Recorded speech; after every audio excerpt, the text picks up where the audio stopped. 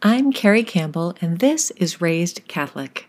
If you were born and raised Catholic, but now find yourself away from the church, or as an occasional or holiday Mass goer, or just sitting in pews wondering whether there's more to the experience of faith, this is a judgment-free place for you. In this podcast, you'll find space for your wandering, questions, and frustrations, plus encouragement and light for your particular faith journey. Despite what we may have been taught as kids in the cradle of Catholicism, a life of faith is much bigger than rules and checkboxes, and there is room for all of us in the family of God. In each episode of Raised Catholic, you'll hear a little reflection, a prayer or a blessing, and a practical step you can take today to engage in relationship with God, both inside and outside of church walls. You and I were raised Catholic, but that doesn't mean our journey is done. Today, let's be raised just a little bit higher.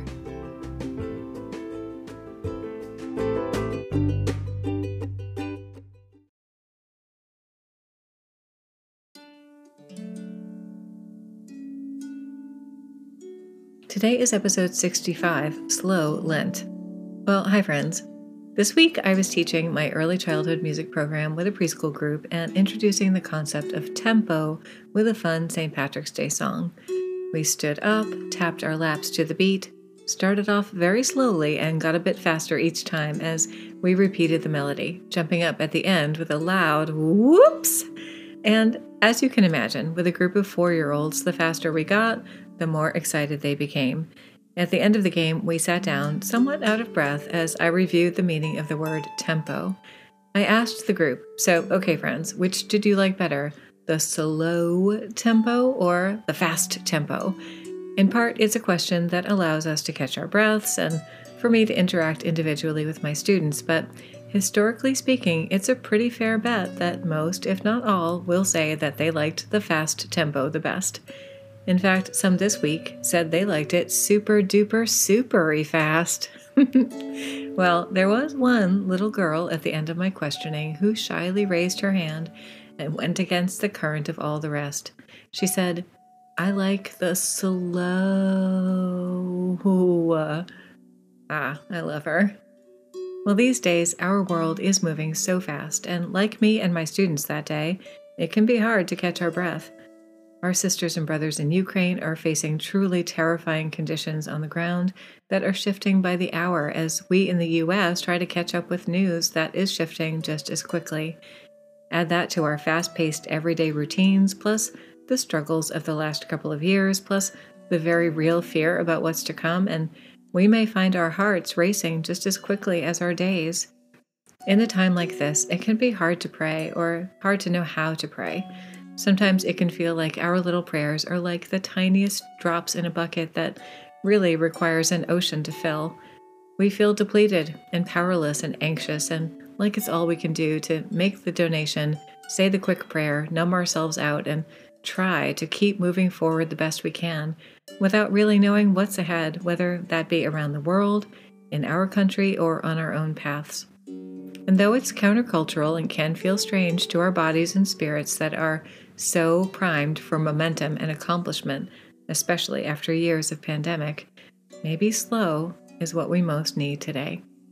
Anyway, that's what I felt the other night as I was preparing for bed after watching the news with a galloping heart, hoping that a few pages from my Kindle would be the short bridge I needed to skip over to get me from a good bit of anxiety to the peaceful night's sleep I really needed.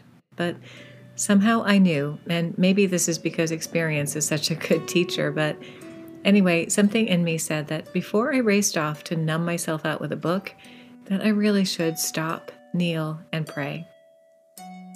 At the end of 2021, I prayerfully picked a word for the year ahead, as I do each year. As I said in an earlier episode, which I'll link for you in the show notes, I had a clear picture, but the word was a bit more of a challenge to nail down. I knew it had something to do with a threshold, an in-between of sorts. I leaned toward the word liminal, but when my daughter said that that word had a negative connotation, I ended up with relay. Anyway, all of that to say that it seems that this year does have a transitional aspect to it, doesn't it, friends? Doesn't it seem like we're on the verge of something totally different? Well, maybe it's just me, but at times like this, we can feel an urge to race ahead, to keep going, to pretend as though everything is normal, so just be cool. But I don't know. Maybe slow, as scary as it is what is called for at this moment. Maybe now is when we can lean on the scaffolding of the faith we were taught by our mothers and grandmothers and access it now from a new direction and a slower pace. Well, that night, I did kneel down in my living room and slowly prayed the Our Father, really hearing the words and asking God to let His kingdom come, not mine. Slowing down with a faith practice can mean praying a known prayer like that one slowly and intentionally, or it can mean digging out the rosary beads our grandmother gave us, or lighting a candle and sitting with a piece of spiritual music, or contemplating a piece of religious art. We can slowly read a section of scripture with a 6th century practice called Lectio Divina, or try a Jesuit prayer practice called the Examen. And I'll link to guides for both Lectio Divina and the Examen in the show notes for you if you'd like to give either one of those a try. But whatever practice we lean on, we can use it as a portal of sorts. We can feel the presence of those who came before us as we move through this liminal time and feel our very big God breaking through on this threshold with us, and along with Him, the peace that really does pass understanding. At this time in the world, after so many disruptions to our plans over the past couple of years, we may finally understand the reality that we cannot know what is ahead as much as we want to and strive to and make our plans for. And as uncomfortable as that is, maybe this is a time for slowness and simplicity, ritual, and a prayer practice that served previous generations who, like us, faced uncertainty in their lives. Maybe it's as simple as a candle and quiet and a cup of tea and breathing, intentionally slowing down and leaning on a practice we were taught by generations who came before us can help us to remember that we are rooted in something so much bigger than ourselves. And I need that these days, friends, and how about you? The story is told of St. Patrick and his men singing what is now known as the Deer's Cry, or St. Patrick's breastplate, and the words they sang were literal protection for them moving through and around the very real danger of the king's troops, who miraculously saw them as a herd of deer and let them pass. I find these words a helpful scaffolding for the faith that grounds me in the present day, so I thought I'd pray them for us today.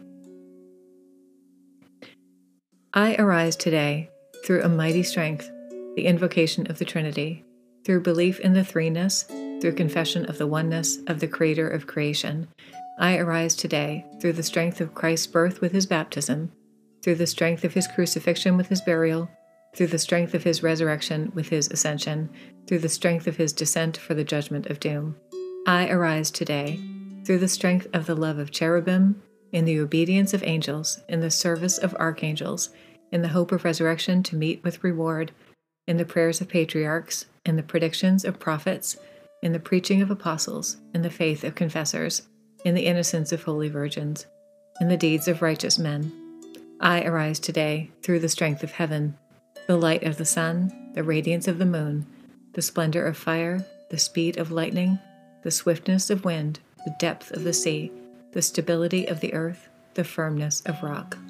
I arise today through God's strength to pilot me, God's might to uphold me, God's wisdom to guide me, God's eye to look before me, God's ear to hear me, God's word to speak for me, God's hand to guard me, God's strength to protect me, God's host to save me from snares of devils, from temptation of vices, from everyone who shall wish me ill, afar and near. I summon today all these powers between me and those evils, against every cruel and merciless power that may oppose my body and soul, against incantations of false prophets, against black laws of pagandom, against false laws of heretics, against craft of idolatry, against spells of witches and smiths and wizards, against every knowledge that corrupts man's body and soul. Christ to shield me today against poison, against burning, against drowning, against wounding, so that there may come to me an abundance of reward.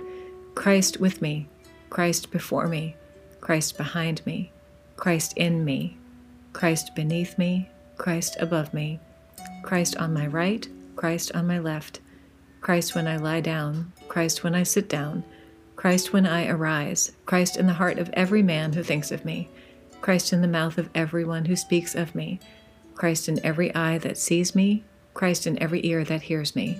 I arise today through a mighty strength, the invocation of the Trinity, through belief in the threeness, through confession of the oneness of the Creator of creation. Well, this one might be a good one to pray every day this Lent, don't you think? Well, thanks for being with me today, friends. You can find lots of resources about how to engage with this week's topic more deeply for yourself in the show notes, and I do hope you will check those out. Until then, friend, God bless you and yours and our whole world, and I'll see you next time.